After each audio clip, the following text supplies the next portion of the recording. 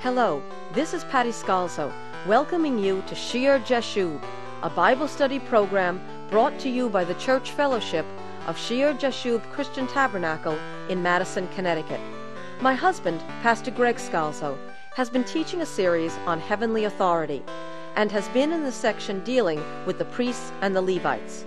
In today's broadcast, we will continue the Sunday sermon from the book of Numbers, chapter 16, where Pastor Greg was teaching about the rebellion of the Levite Korah, the Reubenites, Dathan, Abiram, and On, and the 250 leaders of the congregation of Israel against Moses and the priesthood of Aaron. So now, let's join Pastor Greg in the study.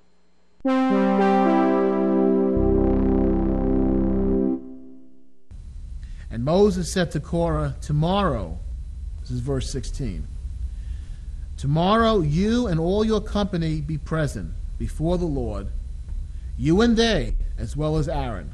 Let each take his censer and put incense in it, and each of you bring his censer before the Lord, 250 censers, both you and Aaron, each with his censer. So every man took his censer, put fire in it, laid incense on it, and stood at the door of the tabernacle of meeting with Moses and Aaron. It's as though they're all presented themselves before the Lord. We can be priests also.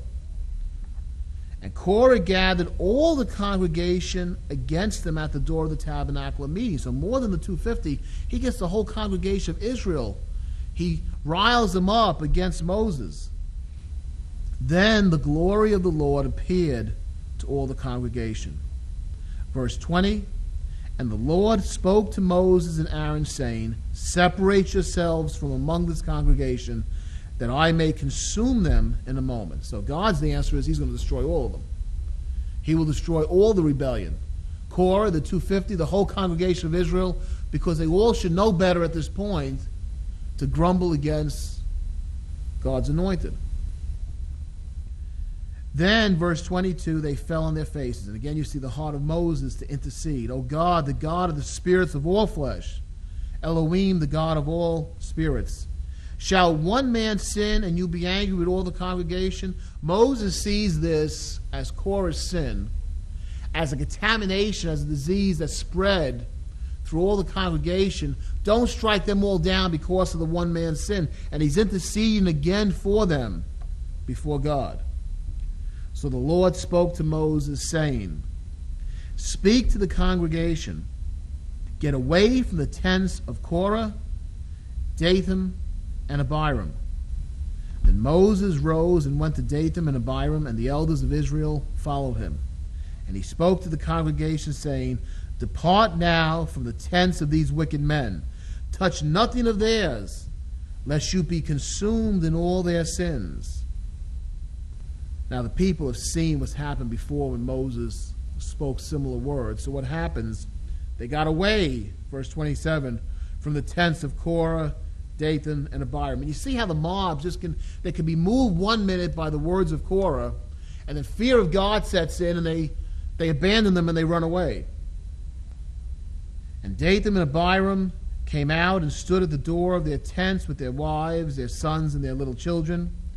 And Moses said, verse 28, by this you shall know that Yahweh the Lord has sent me to do all these works, for I have not done them of my own will.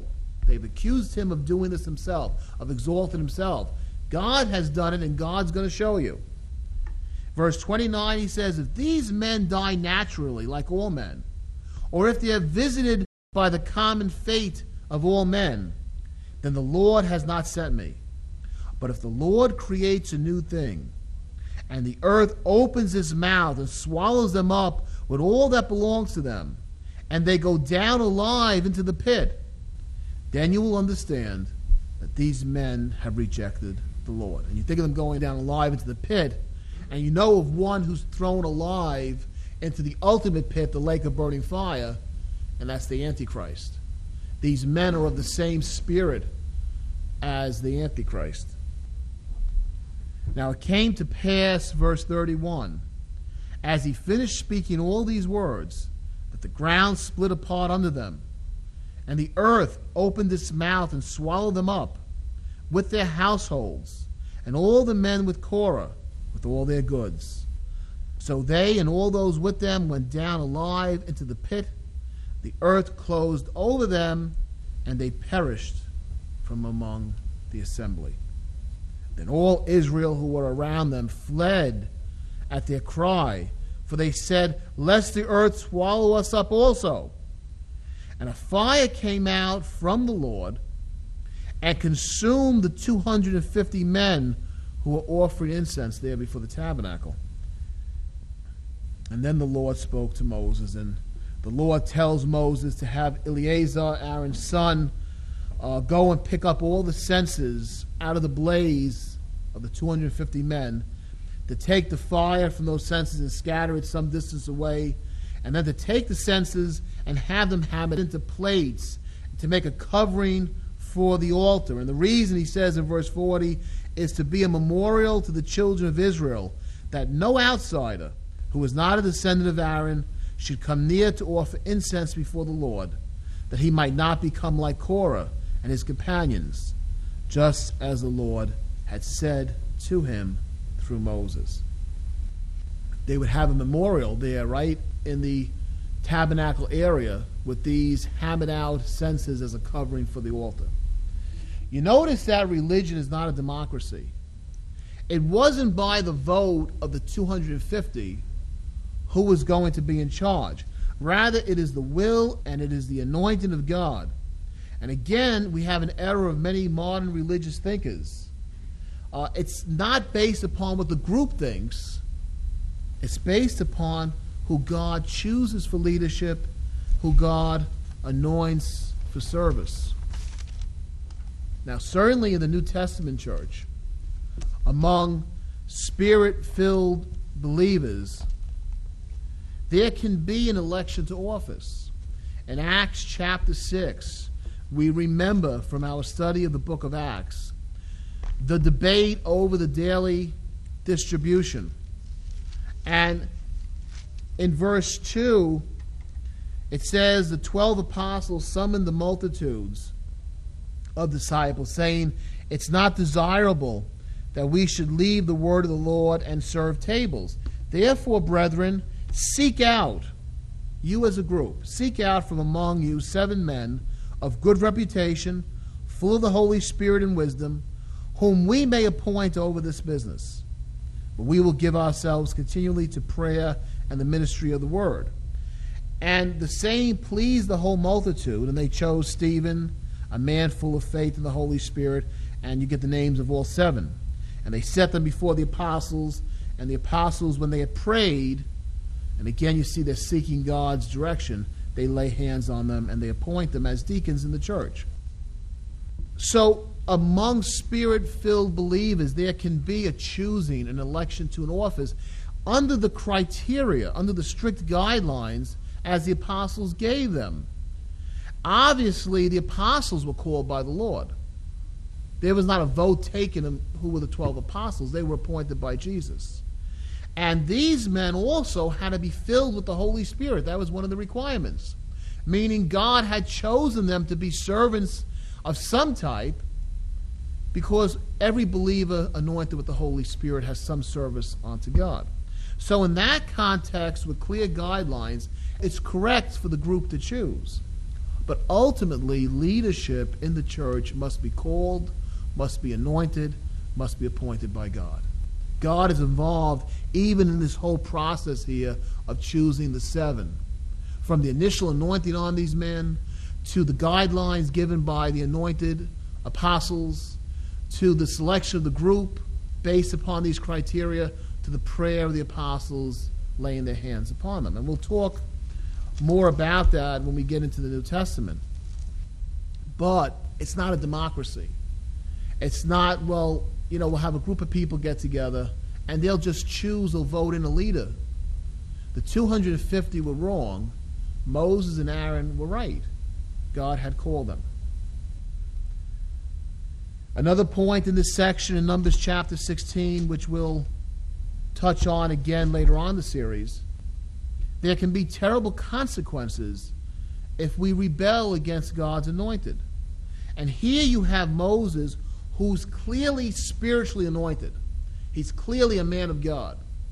And you have Aaron, who is ritualistically or ceremonially or organizationally anointed in this plan of God with this priesthood, which is there. Why? Because the people's hearts are hard. That's why you have this whole Levitical system.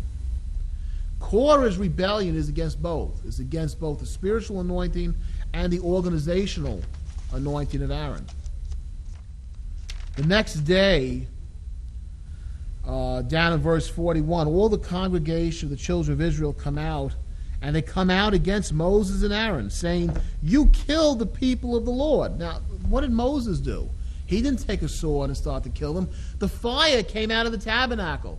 The ground opened up. Again, they're blaming Moses for what God has done. The Lord tells Moses to get away from this congregation, that he can consume them in a moment. Moses has Aaron take his censer, put fire in it from the altar, put incense on it, and Aaron has to go and stand in the midst of the living and the dead as this plague comes upon the people. 14,700 die in the plague, and as atonement is made for them by this censer, which is legitimate, the legitimate authority of God, the plague is stopped. And in chapter 17, the Lord is going to make it clear about his choice of leadership. He says in verse 2, "Speak to the children of Israel to get from them a rod from each of the fathers' houses.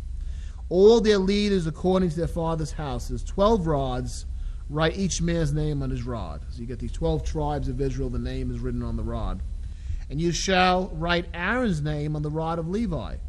For there shall be one rod for the head of each of the fathers' houses." Now the distinction has been made with the ground opening between Aaron and the other Levites. Now he's going to settle the question about the other tribes.